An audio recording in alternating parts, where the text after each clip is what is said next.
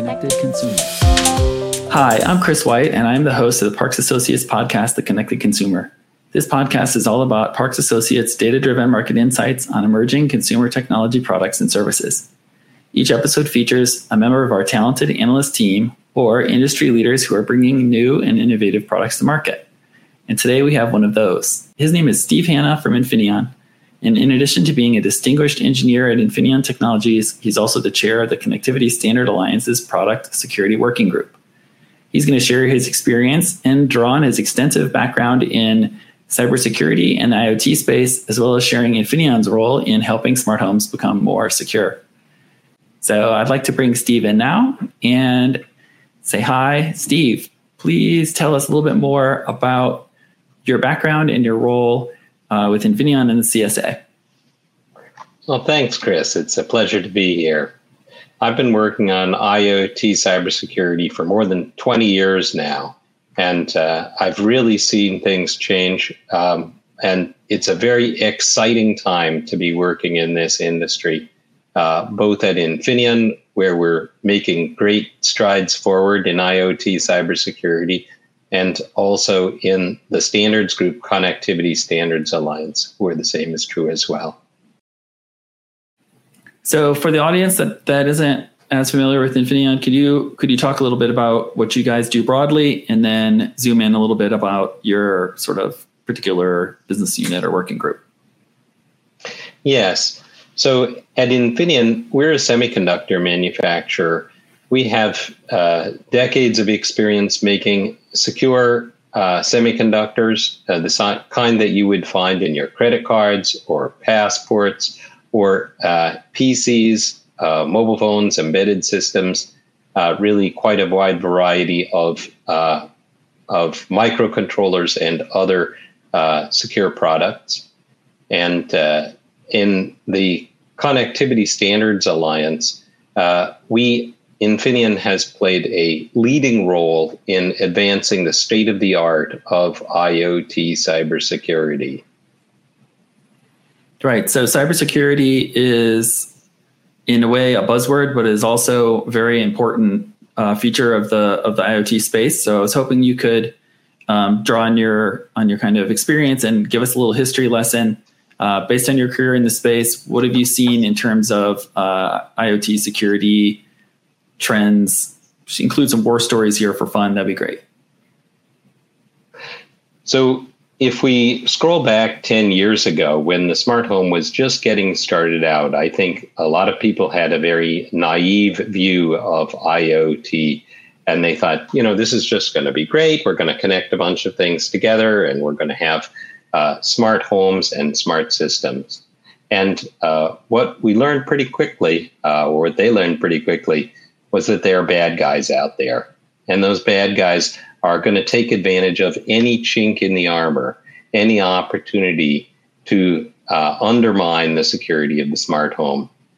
We saw in those early days a lot of video cameras in the smart home being hacked, baby monitors being hacked, and this got a lot of press coverage.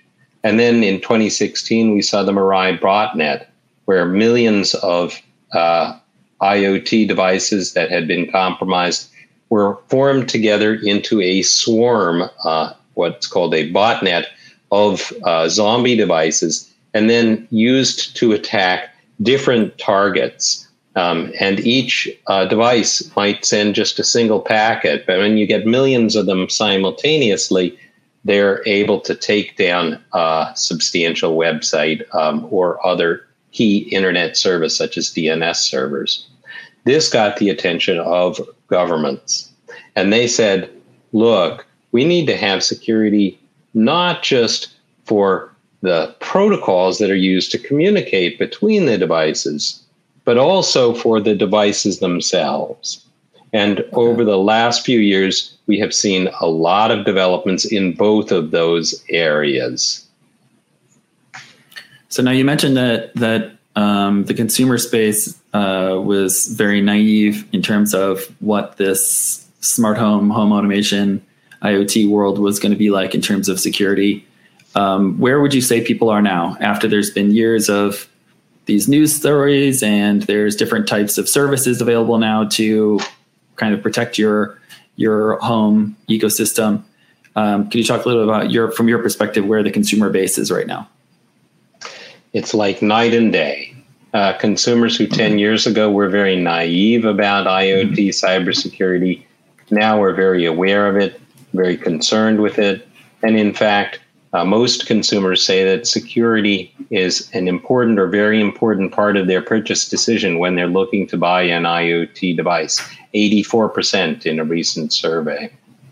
So I would say consumer awareness is much, much higher than it was in the past. And that's why we're seeing a real response from manufacturers and from government to address this key concern of consumers.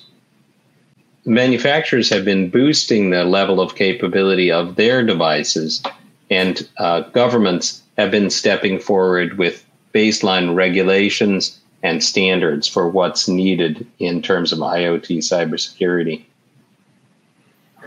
Okay, so to some extent, this is happening passively from a consumer perspective, right? So you mentioned government is stepping in and making sure, and then the OEMs are operating on their own.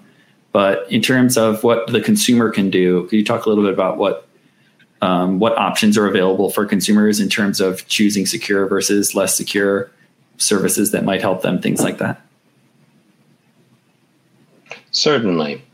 So if we look at those two aspects of IoT cybersecurity, one is communication security or protocol security, and the other is product security. I like to use the metaphor that this is like trying to build a secure banking system.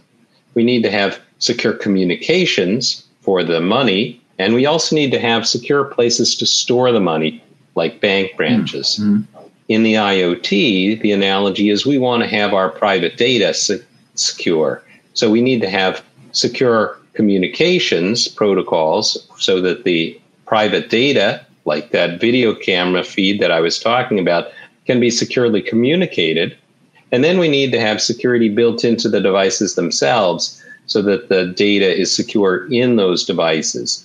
So what consumers should be looking for in this area is for communication security, they might want to look for the Matter standard and to see whether the Matter standard is supported in the device that they're looking at. Matter is a new smart home standard, was developed by the CSA, the Connectivity Standards Alliance, and introduced about a year ago. It's widely supported, and if you check up, you can find pages with lists of products that support that Matter standard. If you select one of those products, you know that it's getting state-of-the-art security for the communications between that device and other devices or the cloud. And then the other aspect of this is security of the devices themselves. And here's where governments are coming into play and introducing new labels, what they call trust marks. The US has one, Singapore has one, Europe is going to be adding these requirements, and the UK as well. And these trust marks, it's a very new development now, are coming to pass and becoming available. I expect that we're going to see a good deal of educational in activity there, where governments reach out to consumers and educate them about these new trust marks that they can look for to know, oh, this product has actually been tested, say a webcam or a door lock. You would want to look for that mark when you're making your purchasing decision to know that it has a reasonable level of cybersecurity built into the device itself. Okay, so you raised a couple of different marks, like physically marks that people should be looking for in packaging. So I know Matter has the 3 little triangles that people should be looking for. But beyond that, I don't have a deep understanding of how the tech works. So it would be helpful if you brought us up to speed with that and also talked about how Infineon technology is involved in that. Happy to do so. Great. That's one of my favorite topics. I spent 3 years of my life building strong security into the Matter standards. And we have 10 substantial security features included in Matter that were not present in the smart home. Clearly, I won't have time to cover all of those today, but I'll touch on just a few of them.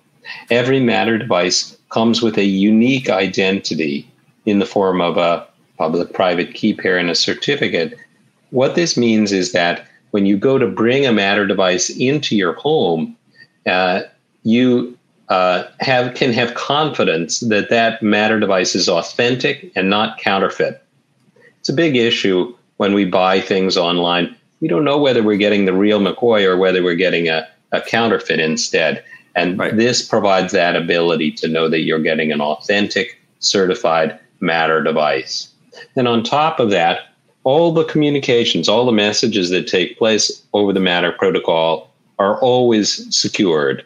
So encrypted, authenticated, integrity protected, replay protected, all that sort of stuff using commercial grade cryptography, which hasn't always been the case. And then I think the last thing I would mention there is that Matter includes out of the box a secure method for updating the firmware, the software, if you will, built into that device. And that's very important.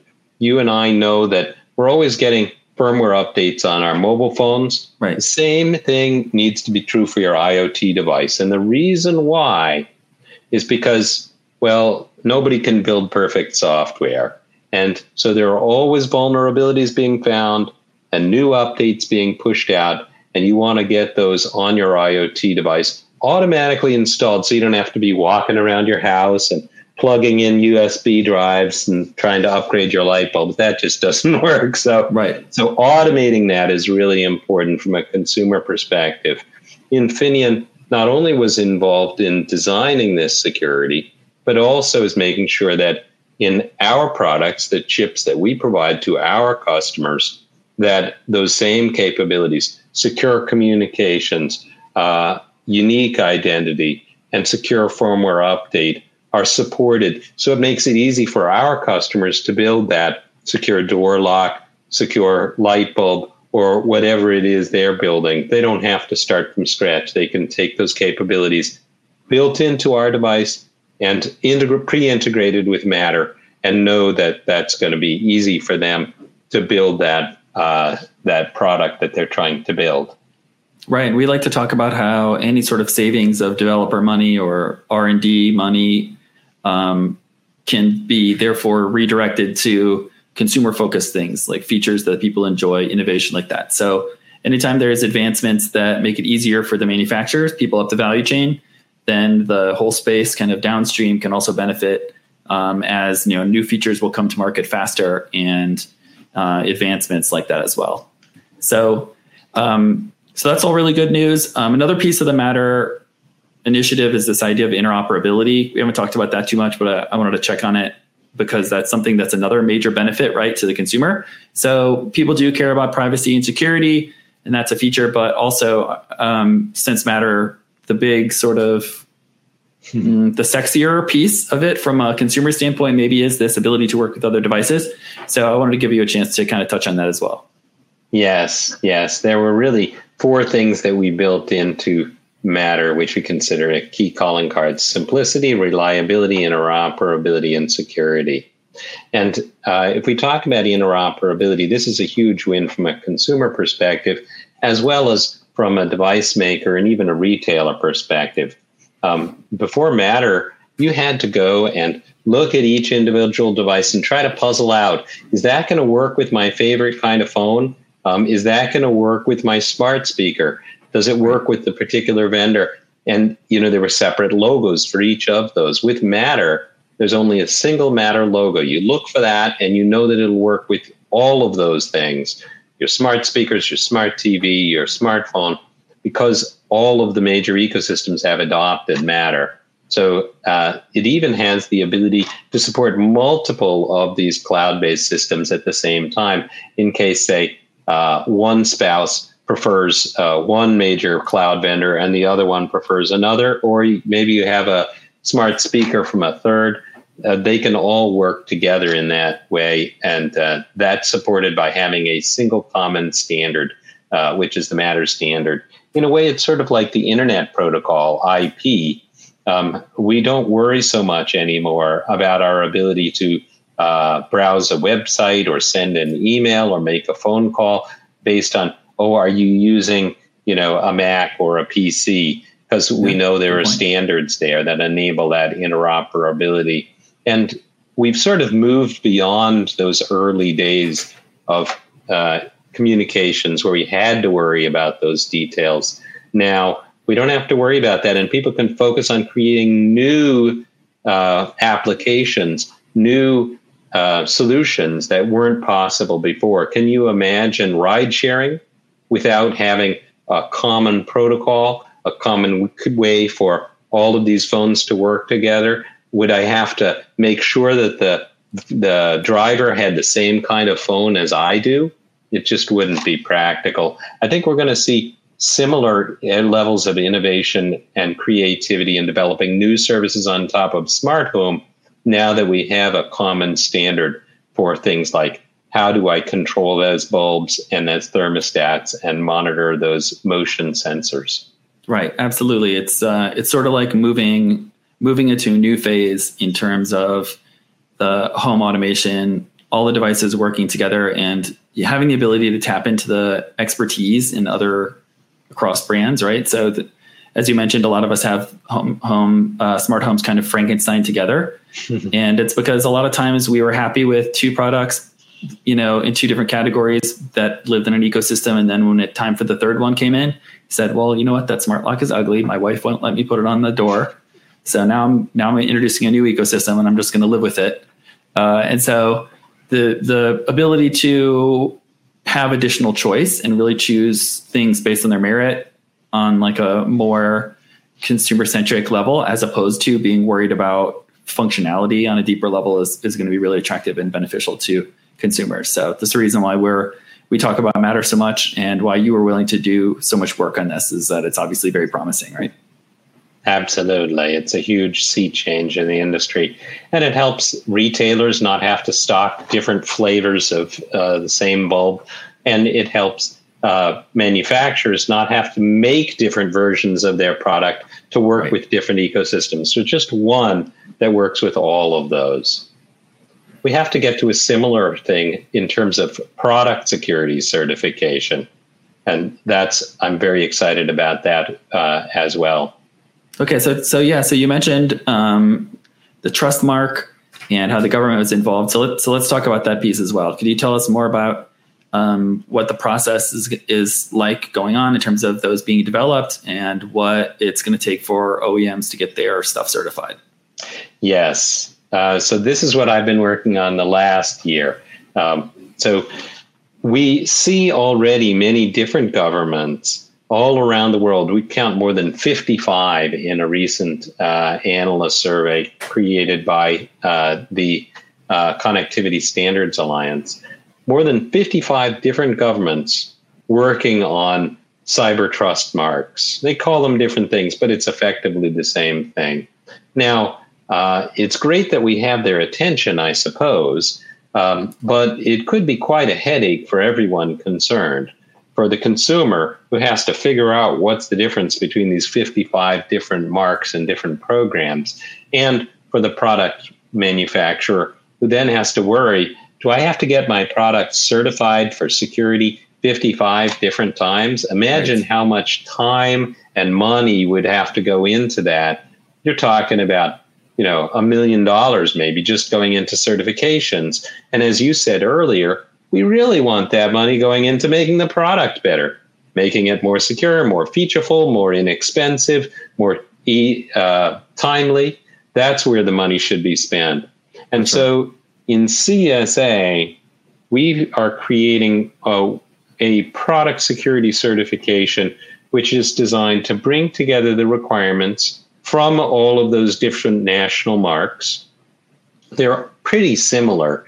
Things like secure communications and secure key storage and unique identity, bring them all together into one test regime, and to say, if a product is tested against the CSA's product security certification program, and it's validated by an independent third party, then it should be considered acceptable for all of these different government marks.